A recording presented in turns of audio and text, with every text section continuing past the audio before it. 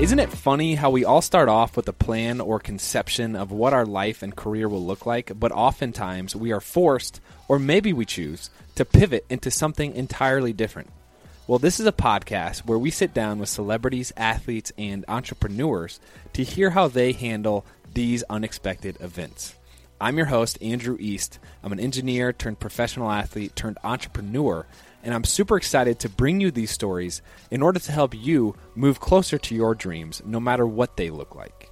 Welcome back to the show, everybody. I first wanted to stop and thank each and every one of you for taking the time on a weekly basis to listen to these episodes. I know there's tons of other podcasts out there and a lot of other content that you could be consuming, but you've chosen to sit down with me, and I couldn't be more thankful. On that note, I wanted to encourage you all, if you haven't yet, to subscribe to the show on whatever platform you're listening on, whether that's YouTube or Apple Podcasts, could be Spotify. Just hit that subscribe button. That really helps me out. Today we sit down with Earl Bennett, who is a 7-year NFL veteran and graduate of my alma mater, Vanderbilt University. And Earl tells his story of how he was able to overcome the adversity of being raised in an impoverished household to ultimately reach incredible levels of success. And I really enjoyed this conversation. If you want to follow Earl on social media, you can find him on most platforms at Earl B. Bennett. And he also has his own podcast. It's called Pro Style Podcast. He hosts it on YouTube as well as anywhere you can find podcasts. He actually was nice enough to invite me on, and we had a lot of fun, so you can go ahead and check that out. Today's episode is actually dedicated to a member of the Vanderbilt family, and that is a 16-year athletic director, David Williams. And David passed away this week in a tragic accident, and I was reflecting on my time with David and the man that he was, and I'm extremely thankful for how he treated me during my 5 years there, ultimately helping me get into the school and then allowing me to have some amazing football memories and then actually graduating with 2 degrees. A lot of this is because David Williams, and I couldn't be more thankful for his role in my life, as well as thousands and thousands of other students and athletes at Vanderbilt. So thank you, David. On that note, we're going to go ahead and jump in with Earl Bennett. It's going to be a lot of fun. Go ahead and enjoy.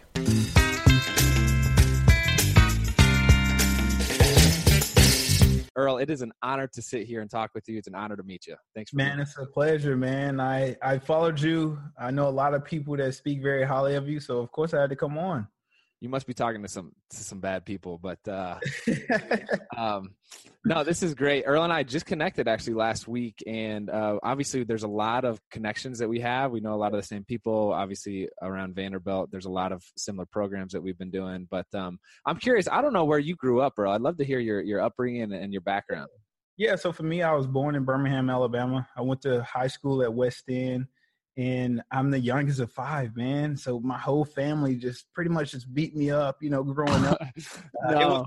It was rough. No. It was rough because my brother, who's 4 years older than me, he literally treated me like I was like his little son. Like he sunned me every chance he had to. Like I can recall a few instances where I come to him and I'm like, hey, man, could you help me out with this homework? Like I'm struggling with my multiplication. Could you help me out? He looks at it. He goes, dude.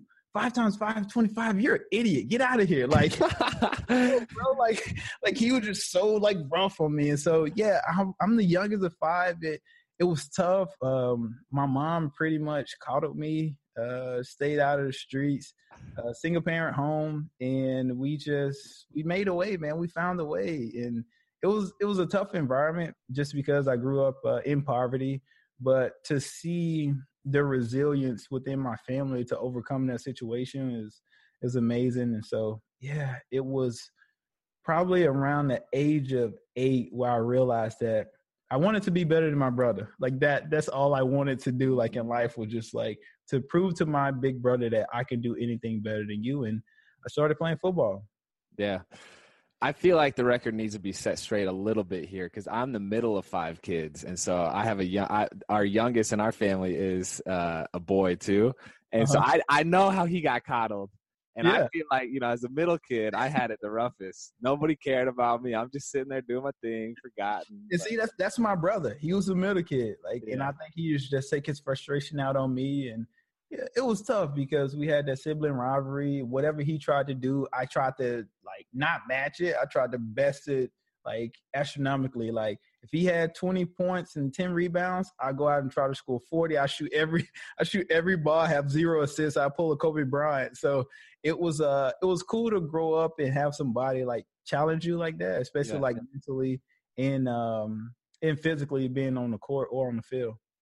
Yeah. So your brother was an athlete as well, it sounds like. Yeah. My brother was an athlete. He 3-sport athlete, played football, basketball, baseball, same as myself.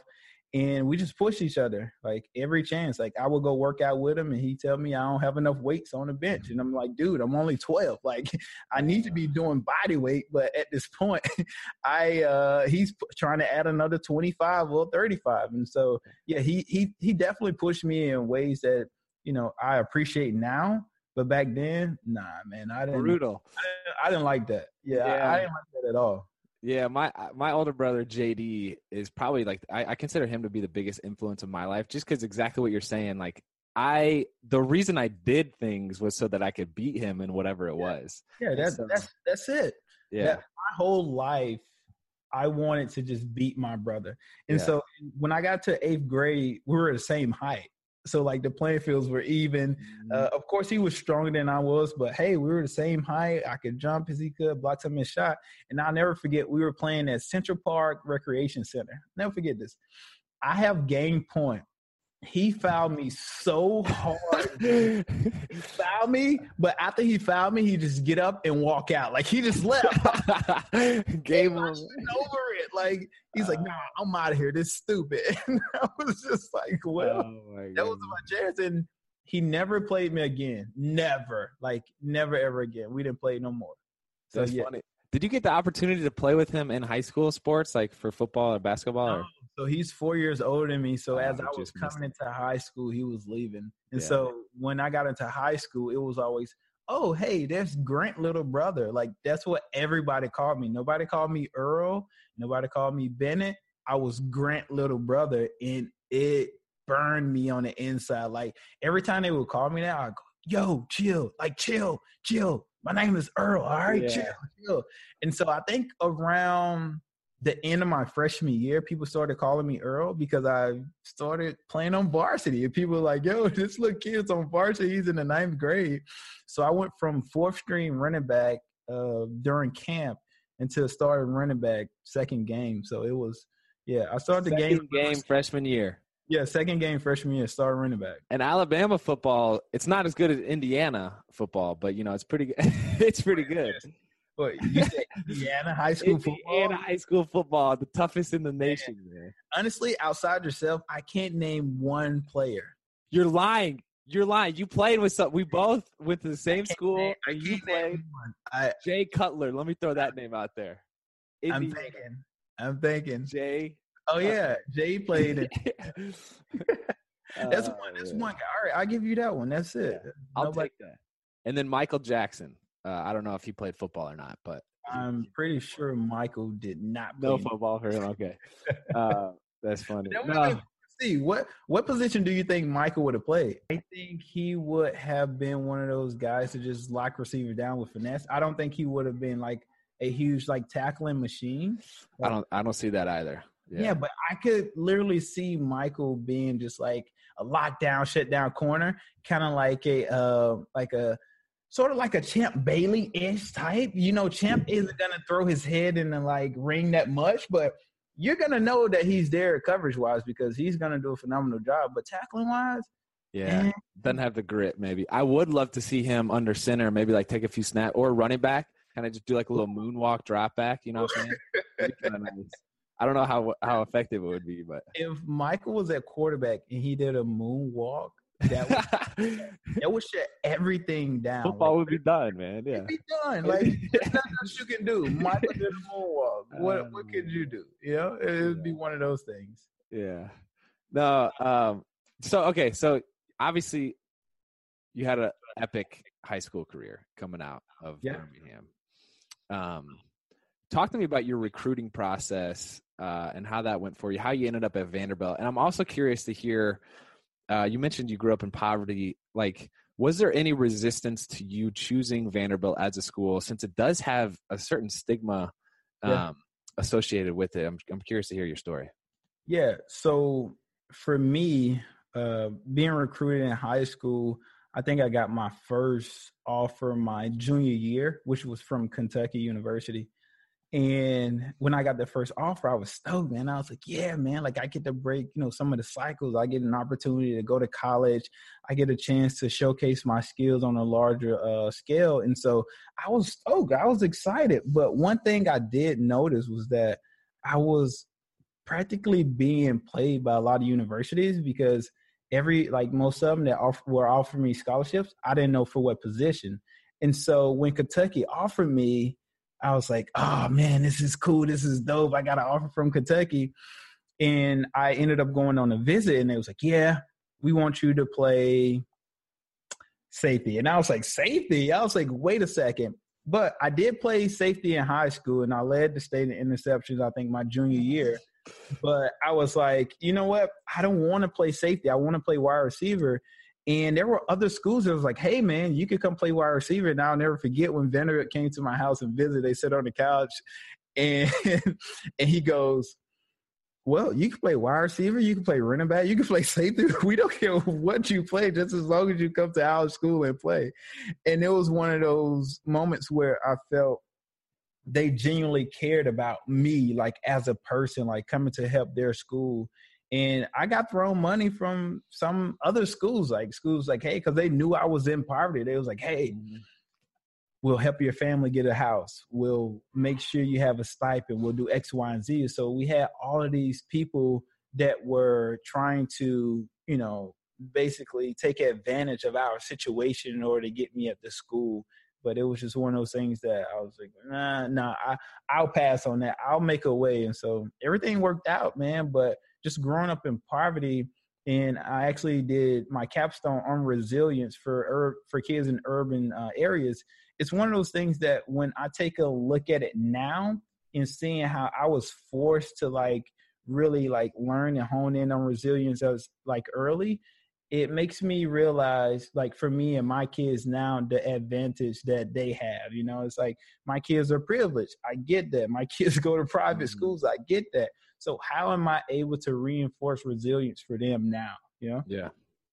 And so the study was on the positive effects of resilience, obviously, and how. Yeah, it was on the positive effects of resilience, but also it was on the lack of knowledge on external issues that causes these students to learn resilience at an early age, right? So lack of resources, right? Parenting, some of the schooling issues. And so there were just a lot of things that in previous studies weren't looked at in depth. And I thought it was interesting to, look at things from a racial perspective. I thought it was interesting to look at things from a public/private school perspective. And it was eye-opening because, like I said myself, my kids go to private school. I went to Vanderbilt, which is a private school. So coming from a all-Black high school and going to Vanderbilt was like the biggest culture shock ever, right? Yeah. Like I'm now in this Vandy bubble that we always talk about and that we enjoy, that really coddles everybody that's in central Nashville. And for me, going from West End High School in Birmingham, Alabama, to coming to Vanderbilt University, it was a culture shock. But also at the same time, the resilience that I learned over time helped me to overcome the issue. Yeah, that's really cool. It's been interesting.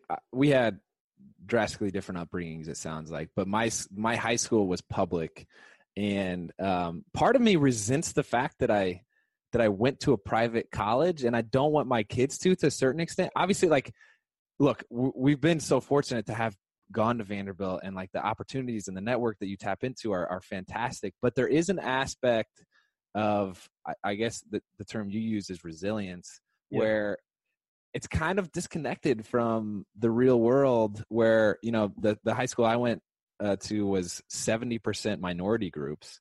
And I just feel like the practical lessons you can learn in an environment like that. And I just feel like it's invaluable. And so going to Vandy, no, it's definitely going to a multicultural school will help you to learn more about the reality of life, because being in a predominantly Black or predominantly white setting, that's all that's all you learn. You only learn your culture. And so me going to a predominantly Black high school, middle school, elementary school, all I learned my entire life was how to community worked. I didn't know how the white community worked, the Asians, the Middle Easterns. Like, I had no clue. And so for me coming onto Vanderbilt campus was like, Yeah. yo, what's going on? Like, this is insane. Like, I'm in class with Asian kids and I've never even like had a conversation with an Asian person ever in my life. Like Jackie Chan was like the first, like the closest I've ever like an age, like up close in person. Like, honestly, because like where I grew up, like we didn't take trips. Like we weren't fortunate enough to fly around the world. Like the only place I came to once was Houston during the summer, which was like in 98, but I was almost like 11 years old. So for me it was difficult, but I think by learning resilience at an early age, I was able to overcome a lot of it because it was different, man. I'll be honest. Like that first semester, I was like, if I wasn't playing football, I probably would have left school. But fortunately, it all worked out. Yeah, it's an interesting. This show's all about kind of life's redirections where things change in your lives, and you have to figure out how to deal with them. So I'm curious. Do you have any words of wisdom for people who are in a similar situation, maybe like grew up in one situation and now are in a different? Like, how did you cope with that change? Yeah, I think the biggest thing that I could give to people is to tell them to diversify your friends, diversify your life. A lot of people get caught up in the stigma of assimilation and not being able to really hone in on their cultural heritage. I would say, man, diversify. Like be able to have friends in other ethnicity groups and cultures and learn their culture too. So now you're able to, like communicate and talk with other people and not just say, oh, you're wrong because of this, because I'm a Christian and I hang out with Catholics. I hang out with Muslims. And so I learn their tradition as well as they learn about mine. And I think it's a beautiful thing because everybody is so like kind of like stringent when it comes to like certain issues in society. And the only way that we could break those barriers is that, hey, all right, let me go and like talk to a person that's Asian and talk about their culture and how they eat X, Y, and Z and some of the things that they do. And hey, come to my house. You could come to my house and learn some things too.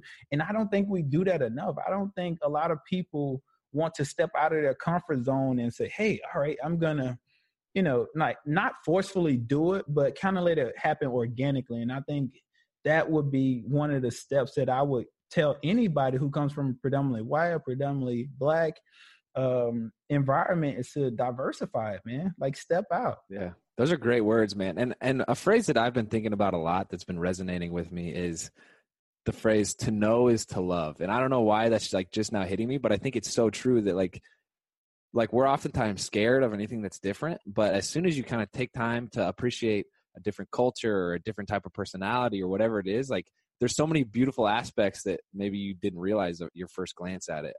One of the things that I'm most thankful for is I had a mentor my senior year of high school who told me like, hey, you're about to go to college. You've been hanging around athletes your whole life. You should try to look at a school group that'll do something different. And so I actually enrolled in to do a school play my senior year spring. And I mean, going from the jock crew to like the theater crew was so different, but I feel like it was the best thing for me because I learned, oh my gosh, like, not everybody's into pumping iron and like doing, you know what I'm saying? Like, for sure. Yeah. No, it definitely will open your eye up and you may even like it. Like, that's the thing. Like, you don't know if you're going to like it until you actually try it. Yeah. So why not give it an opportunity instead of having like this blind ideology about certain things? It's like, I'm not going to go in like with this pre-thought as to why I don't like this culture. I'm not going to talk to this person because of X, Y, and Z. And because Trump is president, I'm not talking to no white people. No, Trump don't represent the other 99.9999%, of like white people in America. And I think that's one of the issues that we have, man, because everybody is different. Everybody is beautiful. But if we are stuck in our own like mentality, then we won't ever be able to like get out of it.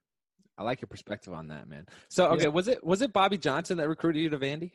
Yeah, I got recruited by Bobby Johnson, and Robbie Caldwell, who's now the offensive line coach at Clemson University. He was my main recruiter, and we still keep in contact to this day. Coach Fisher was the receiver coach. He's my guy. I still talk to him. He's at Arizona State now doing great things, and so I stay in contact with those guys. I actually saw Coach Johnson at Jay Cutler retirement party, which was interesting because I've never seen him outside of the polo and, like the pants and the hat Nikes, right? Like I've never saw him, in the hat. I've never seen him outside of, being like a coach on the field or being at, media SEC Media Day. So it was cool to see Coach Johnson. We talked about a few things. He's on the college football playoff committee, which is tremendous. And so Robbie Caldwell was the guy that I interacted with a lot.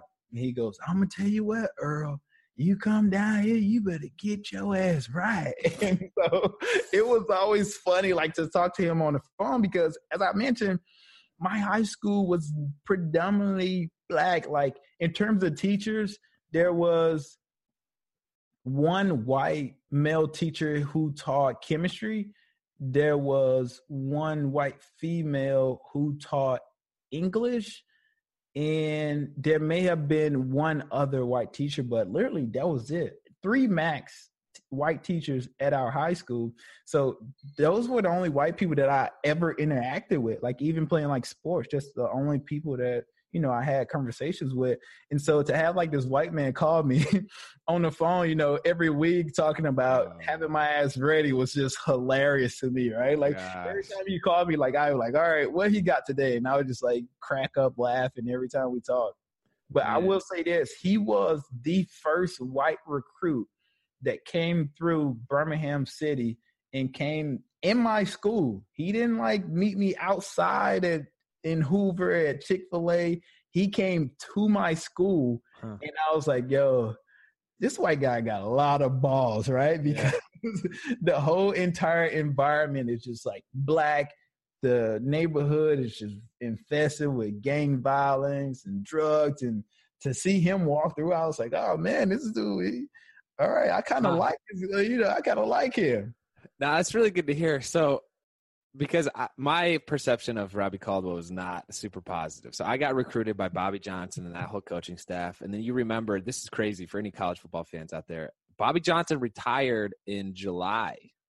Yeah. Before the season started, which is like unheard of. Usually coaches retire in January because it's further away from the season. He retired in July, and Robbie Caldwell took over. And they had me travel with the team. And Robbie, like, I was a long snapper. I tore my hamstring and I was a long snapper. So he just saw like zero value in me, I thought. And I would be like with the team in the hotel the night before the game. And I'd be going up to get meals. They got these big buffet lines and you got 100 guys going through there just slapping stuff on their plate. And I would look over and he's just staring at me. He's like, Andrew, you ain't nothing but a grocery eater. And I was like, dude, I'm like this freshman. I'm just scared. Like, I didn't feel like I belonged there. And he's just like bashing me.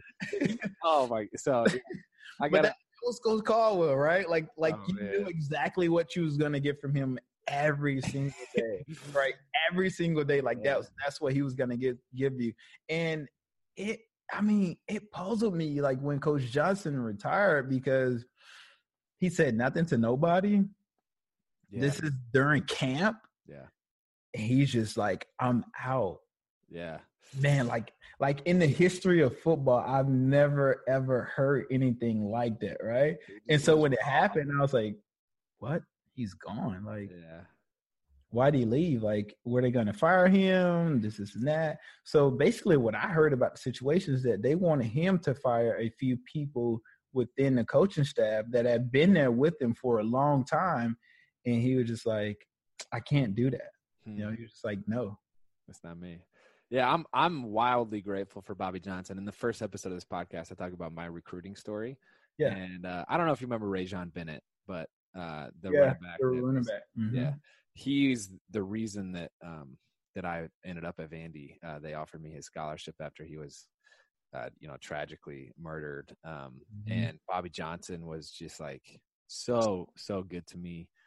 For like the a little bit of the recruiting process and in the 1 week that I was there, and he hadn't been retired yet. But I want to talk about your Vandy career and then transition into the NFL, because, I mean, your experience has been drastically different from mine. Yes, I've bounced around the NFL. I had a good college career, but you had, I mean, just to go down some of the awards here, 2005, first team All-SEC, Rivals, All-American, multiple times, Scout.com, All-American.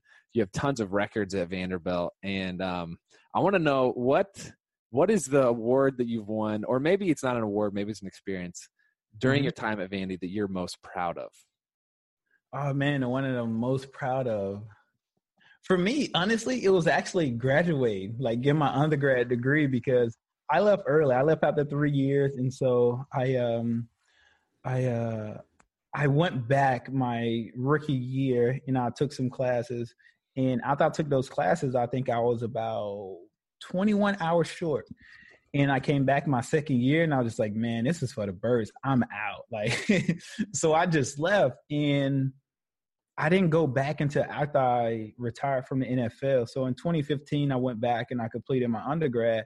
But as I'm going in classes, I'm like, man, I got 21 hours to take. Literally did all of them in a semester. I was just like, you know what? I'm going to just knock this out, man. Like, I know it's going to be tough. It's going to be rough. I'm married. I got kids, but I got to get this out of the way. So for me at Vanderbilt, that was like the pinnacle of being a Vanderbilt Commodore, like to be able to say, hey, not only did I just go there, but now I am a true alumni of Vanderbilt because I graduated. And it just propelled me to want to go and get a master's. And so I got into a master's program and completed my master's. So I'm a double graduate at Vanderbilt. Wow.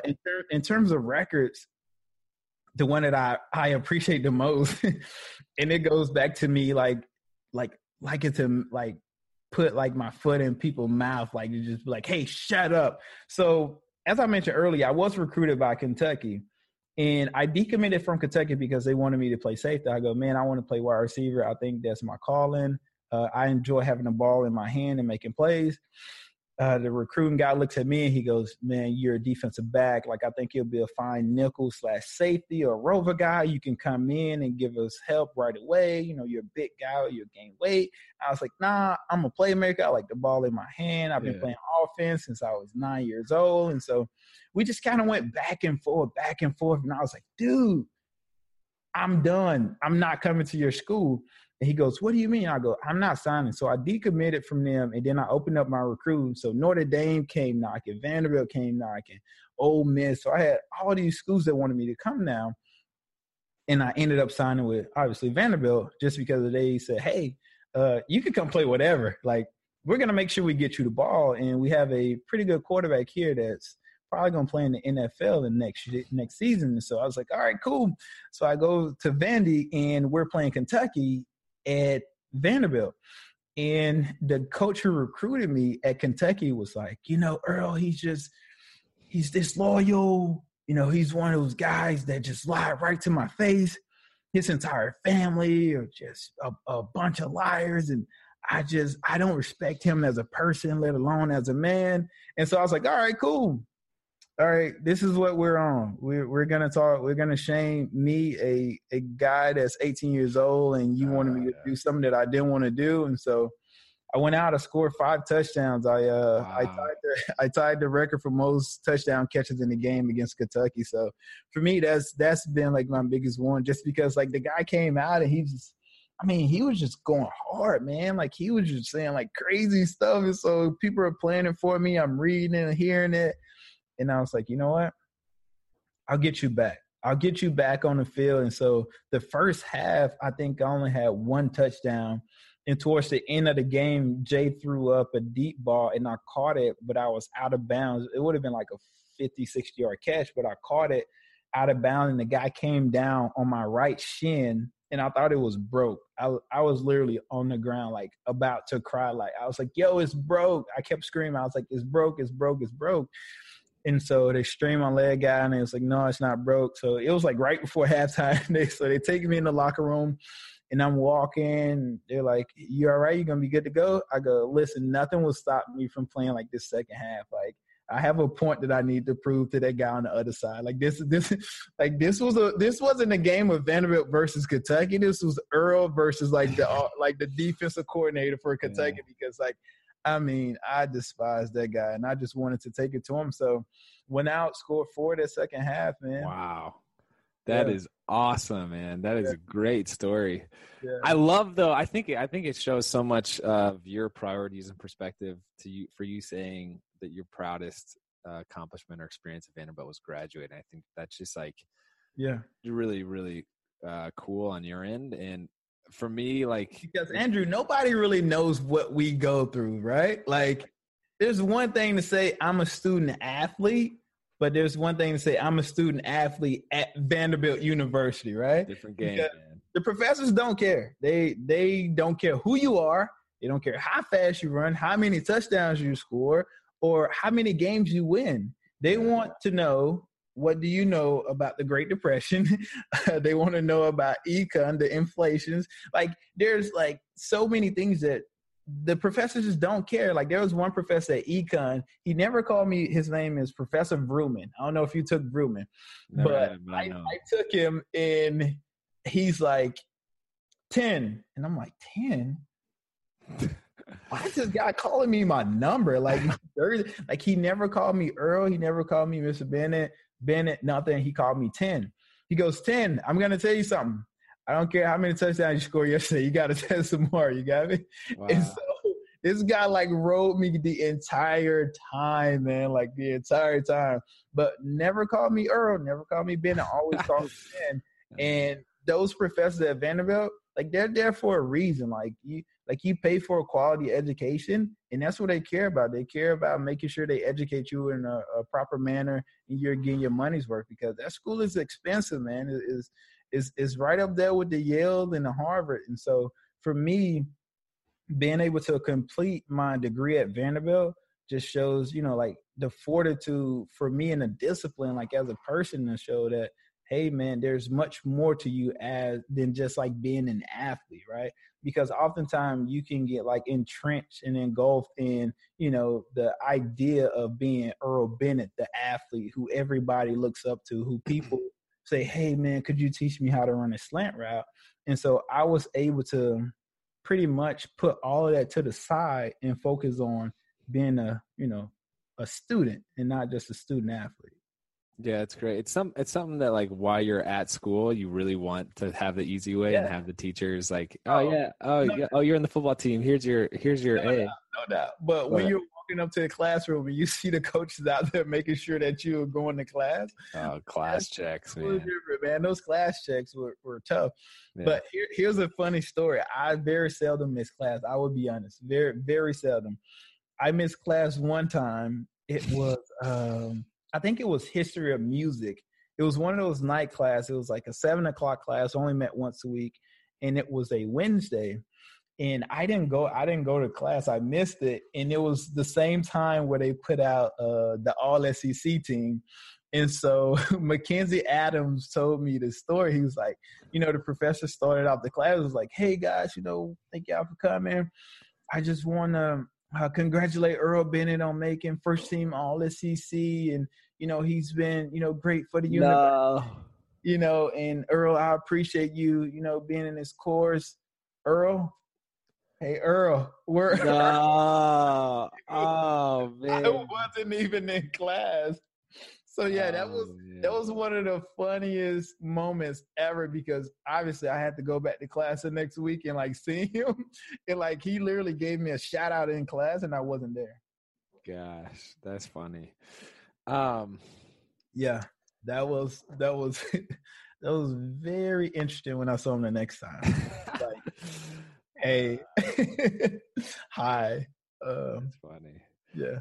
All right, this is gonna be challenging, but I'm curious. Right. If you could summarize your NFL career in one word, what would you say? One word, NFL career. One word. I would say solid. Solid. Yeah, I would say solid. To be able to play in the NFL for 6 years is an achievement that I greatly appreciate, because as a kid, obviously I dreamed of playing, like in a league, and to actually do it for 6 years, I think it was good. But more importantly, my contribution to the team I thought was solid. I think I did a pretty good job. I led the NFL in least drops for 2 straight years, which is an amazing accomplishment. Wow. We played an NFC championship. I scored a touchdown in the NFC championship game, which is pretty big. I had a chance to play against Charles Woodson, who was my idol, like growing up, because for some strange reason, I love the black and silver of the Raiders. And so when he got drafted, it was like the only jersey I'd ever owned. Like literally, I owned Charles Woodson jersey as a kid, and that was it. I didn't have Jerry Rice. I didn't have Troy Aikman, Emmitt Smith, none of those guys. And for me, it was just a solid career. I feel like I went out there, I gave it all, helped the team out in any way that I could. I returned punts. I blocked on punt return. I was on kick return blocking. I returned on kick return. And offensively, I just tried to be versatile. I wanted to be that guy that knew the entire playbook. So there were some plays where I lined up at running back. There were some plays where I lined up at quarterback. I was in the slot. I was outside. And so to be interchangeable, I feel like I had a very solid career. And it was fun, man, to play in Chicago. For me, I'm going to be biased and say it don't get any better just because of the fan base, the culture, and the history of the organization. A lot of great people I was fortunate to meet and learn from. And so, yeah, I think it was a solid career. That's great, man. Yeah, you did. Solid is probably an understatement. You had an awesome career. 6 years is wild. Congratulations to you on that. Yeah, man, it was tough and challenging because for me, just the grind. I think after maybe my 4th year, that grind, man, it started to be like cumbersome, and to wake up and to have to go through, training camp. Well, you got OTAs all off season, then you get a little break, and then you go into training camp, from training camp right into the season. So a lot of people are like, oh man, you only work, 4 months out of the year. And it's like, no, like I've been working since March. Like this thing don't stop. Like it literally don't stop. And what a lot of people get mixed up is that OTAs is volunteer, right? Like that word like drives me insane. It's like it's volunteer. Guess what? If you miss one day of that OTA, somebody's calling you trying to figure out why you're not there. Like, hey, Earl, we're just trying to figure out where you're at, buddy. Hey, coach, I'm out here in Palm Beach. It's OTAs is voluntary, right? Yeah, it's voluntary, but everybody to be here, right? It's like, wait, that's not voluntary then if you want everybody to be there. Yeah. And so for me, man, it was a grind. It was March to, the end of the season, then you pick right back up. You get like a month off and you're right back at it. But the grind never stopped because you have to keep your body in tip-top condition. You got to make sure your legs are ready. You got to make sure you're mentally sharp. You got to make sure you put the preparation in with film, because with me, it wasn't more so of being like a flashy type player. It was more so of me knowing and understanding and recognizing defenses where I knew like, hey, here's how I can get the ball, or B, I know where the ball's going and I could just chill this play, right? So every time I lined up and got to the line of scrimmage, the first thing you always do is identify coverage. And once you identify coverage, you start to see like the backers move. I can see the mic. I can see what if he's in the A gap, just all the bunch of the football jargon. But it was, for me, I wanted to make the game slow down from a mental standpoint. And then everything else was easy, man, honestly. Yeah.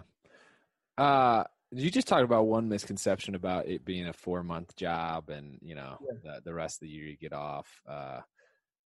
Do you have any other misconceptions? You're actually the first NFL player that we've talked to on the show. Yeah, let's go. And so, a big part of my story is everything from the contracts being guaranteed, and as soon as you sign, you're rolling in the money to – Let's get into that. Yeah. This whole guarantee, right? For me, Yeah. I saw my second contract, I was like, oh man, this is amazing, right? Like I got X amount guaranteed. This is super cool. No matter what happens, I'm guaranteed this amount. And so the second year into my contract, they approached me with taking a pay cut. My agent called me and I go, I'm not taking a pay cut. They owe me, like it's guaranteed, like I'm guaranteed X amount. And he was like, it's not really guaranteed. I go, what? Yeah. No, it says guarantee. It's like, yeah, but keep reading. Guarantee if player A, da da da, if B, da da da, C, da da da, D, da da. It's like, wait a second. So when I see guys who sign and they get $60 million guaranteed, I just start laughing because honestly, they probably just got $10 million. Yeah. Like, and $10 million is a lot of money, but 60 is a lot, way more than 10. And so it's just one of those like huge misconception that I really dislike when people in the media put it out that this person is getting 60 million guaranteed and is not true. Yeah. Yeah, it's tough. I mean, if I would have received all the money that I've signed in contracts, I would be feeling pretty good about myself. But man, it's crazy, right? Yeah. If you were a basketball player and you sign a guaranteed contract, guess what? It doesn't matter what happens to you. Like you're gonna get every penny that's on that contract. Yeah. NFL, you only get, if you make the team, you only get you're basically guaranteed that first year if you have a huge signing bonus, right? Mm-hmm. So if you are a first to fifth round draft pick, you're pretty much locked to make the team because that's a lot of money that they invest in you.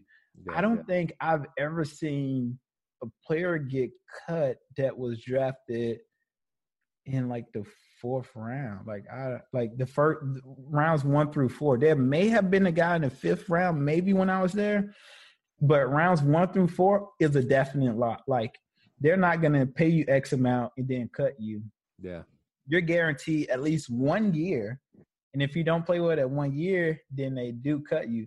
Although there was a guy that I played with in Chicago that was a third-round draft pick that played with me at Vanderbilt. They came to me and said, hey, we understand that you're good friends with this guy and you guys play college ball together, but they're actually thinking about cutting him if he don't play well tonight. It was the last preseason game, and I was just like, yo, what? They was like, yeah, we're probably going to cut him, buddy. And I was like, all right, cool. Let me go talk to him. And so I go talk to him and he was just like, yeah, it's whatever. I was like, do anybody care in this situation? Because obviously it's like the team don't really care. But then like I talked to my friend and he's like, whatever, if they cut me, they cut me. But the guy ended up playing, I want to say 6 years in the NFL. I have a feeling I know who you're talking about. So he got it together. Yeah, he did. You talked about like your identity as an athlete. You're glad that Vandy forced you to like go the academic route too, so you kind of stretched outside of that identity. Did you have any problem with that as you transitioned out of the NFL, which is recent? 2015 was your last season, is that right? 14. Okay. Yeah. So transition out of NFL is tough, man. Yeah. For me, I think that first year I just wanted to kind of get myself together mentally and physically because of the physical toll that it took on my body, my knees, my back, my neck. And man, I probably went to therapy like for 2 straight years, like really? At least 4 days a week for sure. And it was tough because now I'm trying to figure out which way do I want to go in terms of my next career. And I was like, all right, well, I've always wanted to be an educator. Why don't I go back to school, finish up my degree, go get a master's, and then work on a PhD and teach at the collegiate level? So that's been my whole, mindset this whole time. And what happened was I ended up doing a feature at Texans radio here in Houston. And the guy was like, man, like you have a gift, like you should explore a little more because you see the game totally different from most people that I've ever sat down with. And I was like, you know what? I'll check it out. I'll look into it a little bit more. And from that interview, it opened up me doing radio and TV in Chicago. So now I'm doing pregame at WGN and I'm doing radio at WGN. Also, I'm doing like some work with Fox too with the Bears. So for me, I never envisioned myself being in the media because most of those guys, like, you know, they always had like their bad rap, right? There's always this one guy that you don't want to talk to, right? Or people who always try and like twist your words up, make you try to say something that you don't want to say. Like I never forget this one time when like this program I have called Urban and Legends of Literacy, we were literally at the Boys and Girls Club donating e-readers. I think the next 2 months later, we ended up doing a turkey drive. And so we constantly was, you know, in the community trying to do things. And this one guy go, so who purchased these e-readers? I go, what a program did. He goes, so why did you partner with Aaron's? Because I think we partnered with Aaron's to kind of help out. And I was like, because it was a partnership we felt like we could utilize and help students out to get more e-readers. He was like, how much money did you guys raise with the program?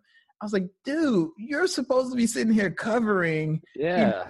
You trying to help people out, but you're up here trying to find out like financially, like what I'm doing and why, because you're trying to find some type of story or a loophole when there's not one to be found. And so for me, I never really envisioned myself being in the media because of people like that.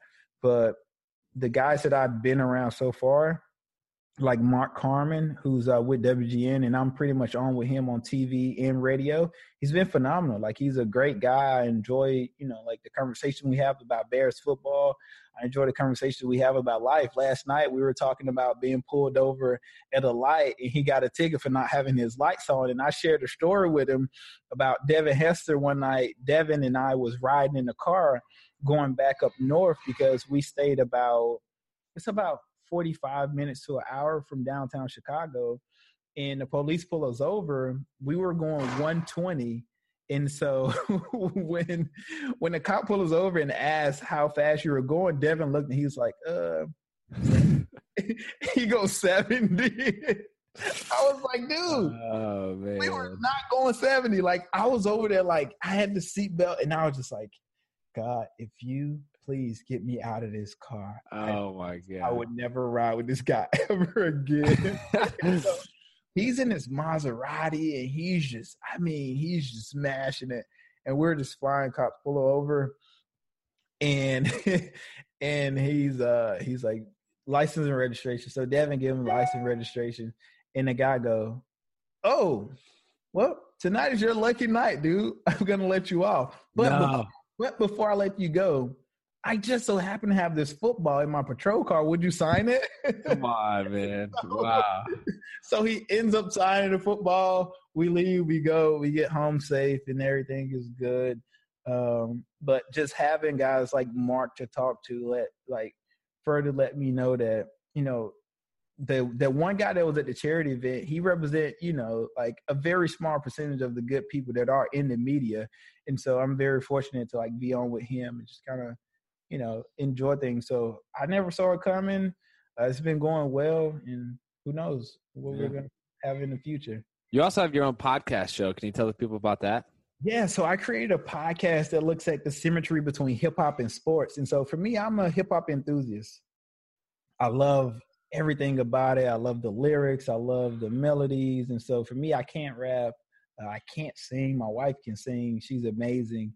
But I thought about, you know, what if I mash the two things that I'm passionate about and create a podcast about it? And so I love looking at sports and hip hop because a lot of people don't really understand how sports and hip hop unite people. Like there's this bridge that it helps cover, especially in the locker room. So I had Brian Urlacher on the show, and we had this thing called Freestyle Friday. So every Friday before practice would be maybe 40 minutes. We called it Fast Friday. So you get out, you hit all your drills 40 minutes, and you're out. but we would like to freestyle before it, but we only had 3 minutes to freestyle. So everybody comes over and kind of like give like a line, right? So you give your bar of the day. And for some strange reason, everybody used to go to Brian Urlacher and Lance Briggs' locker. They had a boom box, we surround, and guys would just freestyle, but that also brought unity within the team. You would see Cutler over there. You would see Harvey Unga, who is Tongan over there. You see Matt Tuena, who's from Hawaii, who's Samoan. He would be over there. So you have all the black guys. So it was like in the locker room, hip-hop was a way to unite all cultures, and I thought it was like super unique and super cool, and that's why I had him on. But also, there are a lot of athletes that try and make that transition from the football field to hip hop. And so guys like Arian Foster, who's doing well right now with his music, he's been very, very fortunate because not a lot of guys have that success. And so I wanted to look at some of the guys who had that success and who didn't have that success. But then also, every time you hear a rap song, what do you hear? I'm shooting like Michael Jordan. I got game like Kobe Bryant. I'm LeBron James. I mean, Julio. There's a song about Julio. I think Drake said something about playing like Andrew East, but I forget what song that's in. Yeah, I think album. I think Drake gonna drop that like next summer, and it's just gonna be flame, man. No, I look forward to hearing it. You know, yeah, that'd be nice. Yo, this my guy. Like Drake, Drake dropped my guy. Did y'all hear that? You know, and yeah, of course you hear Drake rapping about, you know, I reached back like 1-3, which is Odell Beckham, the infamous catch he had against Dallas. And so I love looking at not only how hip hop and sports are synonymous, but also how it bridged like some of the culture gaps that we have. Yeah, that's a great concept for the show. It's been fun listening to a couple of those episodes. You're great. Thanks, man. I appreciate it. You also debrief kind of what's happening in the NFL. Yeah. So I always debrief what happens in the NFL. I kind of run down the scores, a couple of games, but I think I'm gonna move past it a little bit because a lot of people really want to engage more with the guests. Yeah. Like someone, like you mentioned, like I had a guy, Chasing Cass, who actually produced a couple of songs for Drake. He was on, and people loved him, man. It was like, yo, that dude's high energy, and he's funny. So we talk about, you know, veganism and things of that nature and understanding the body, which was like super cool because for producers, they're up real late, right? Like they're up 2-3 a.m. because the artists, you know, they're on the road and then they come in and they get their work in. And he was talking about how he would eat a steak and it'd be hard for him to like wake up like the next morning because he's so draggy from, you know, it contain, you know, like eating all this red meat. Mm-hmm. And so he changed, you know, his diet up and he was like, man, I'll go to sleep at 4:00 and I'll wake up at 6 refreshed. Like, you know, not hungover, not drowsy, and, you know, I'm ready to go. And so I think engaging more with the guests and giving people that symmetry between hip hop, sports, and really life, man, is what people want a lot more. And so that's what I'm looking forward to giving them. Yeah, that's great. For those listeners that are on with us right now, I'd highly recommend you guys go check it out. But we're going to do a couple fan Q&As, if you're good with that. And then we'll do the closing questions. And the name of the podcast is Pro Style Podcast. Oh, no. I'm sorry. Totally huge oversight. Pro Style Podcast with Earl Bennett. Check it out. Okay, so we have a question here by LGBC Golf. She wants to know, what's your favorite sport outside of football? Man, that's tough. And the reason why it's tough because I recently got into watching boxing a lot. There's this cool like guy here in Houston that I know that fights. And I mean, just to see him punch and like hit a bag, it's amazing like how fast, like if you blink, you will miss it, you know? And I think that's the beauty in the art and the turmoil that they put their body through, man, to get in shape for a fight. So right now, it's like a toss-up between basketball and boxing. I grew up a huge basketball fan. That was the one sport that I knew eventually I was going to beat my brother at, although he, just walked out of the gym. But yeah, I say if I had to choose right now, I'd probably say basketball. That's great. Skating Coach 33 wants to know if you could change one thing about your career, what would it be? One thing I would change about my career is I wouldn't have went to Cleveland. For me, that was a pivotal point in not only my career but my life, where I was trying to understand me like as a person. And so I wouldn't have went to Cleveland. I would have just waited and weighed out some of my options. And a lot of people don't know, like, I had multiple teams that were offering me contracts to come.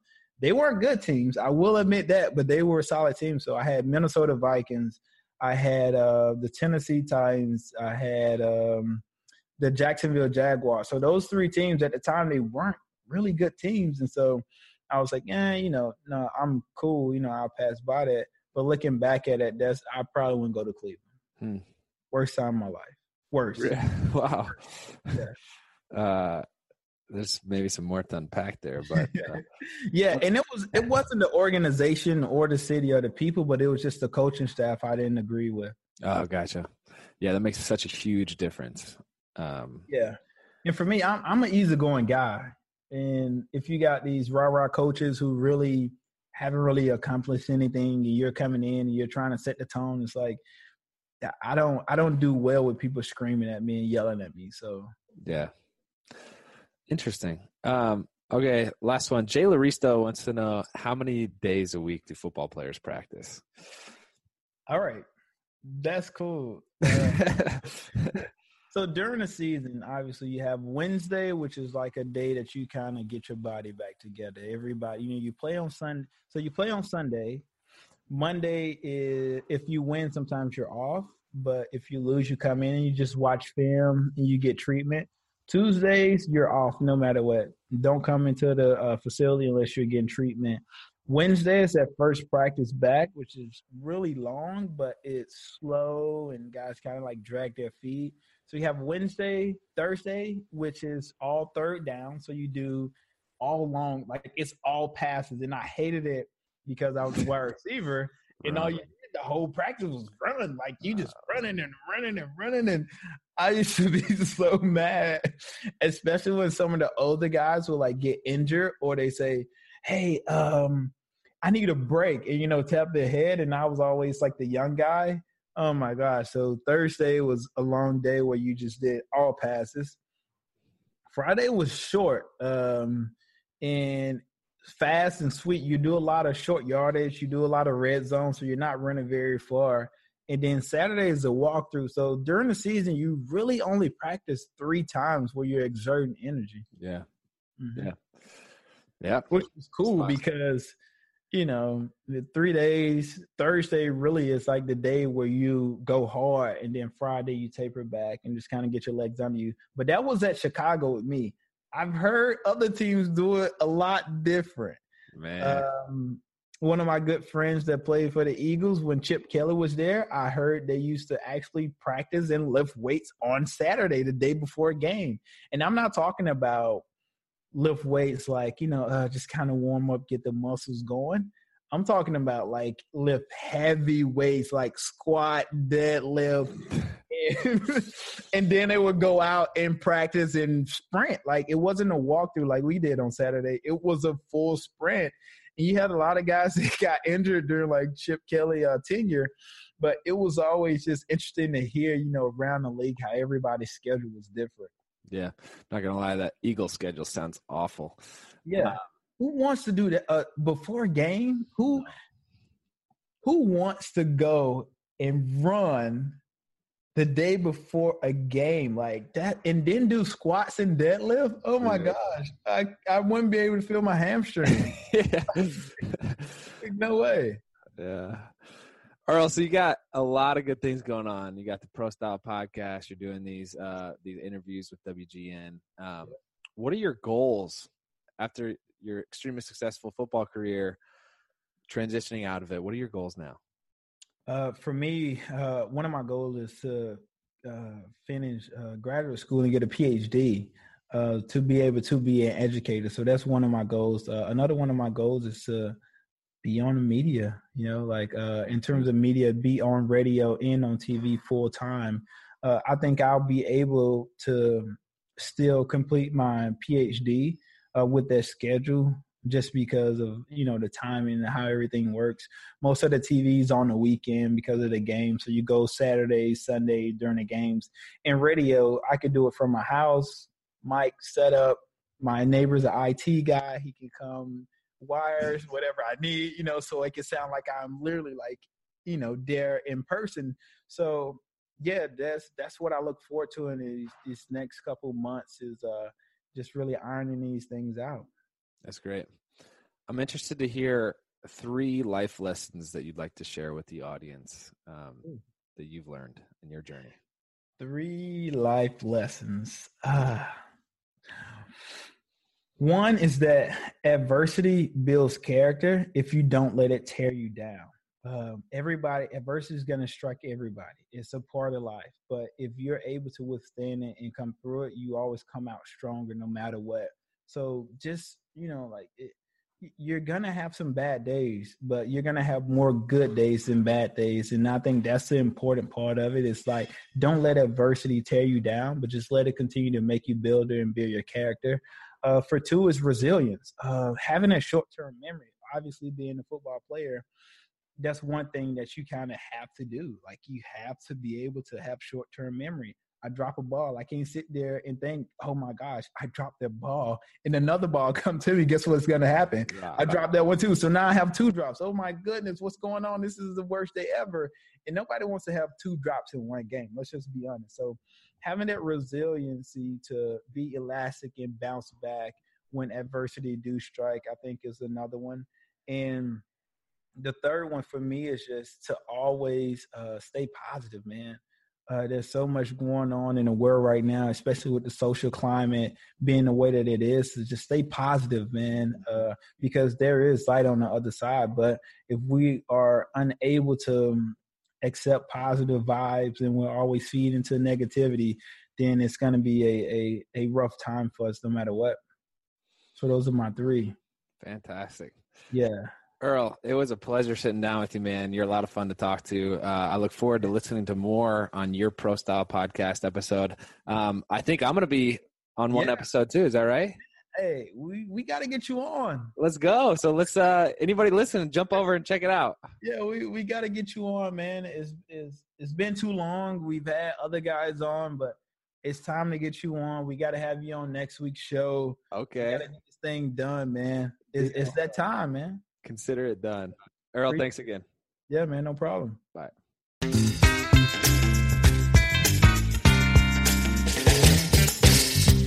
Thank you so much for listening to today's episode. We hope you enjoyed it. If you found today's interview valuable, there are a lot of ways you can support it. You can review it on iTunes or Stitcher or wherever you happen to listen to it. You can also share it with your friends on social media, blogs, or on your own podcast. And please head over to my website at www.andrewdeast.com for more information and to request your favorite celebrity, entrepreneur, athlete, or anyone else who inspires you. Feel free to connect with me directly on Instagram and Twitter at Andrew D. East. And thank you again. We hope to see you next time on Redirected.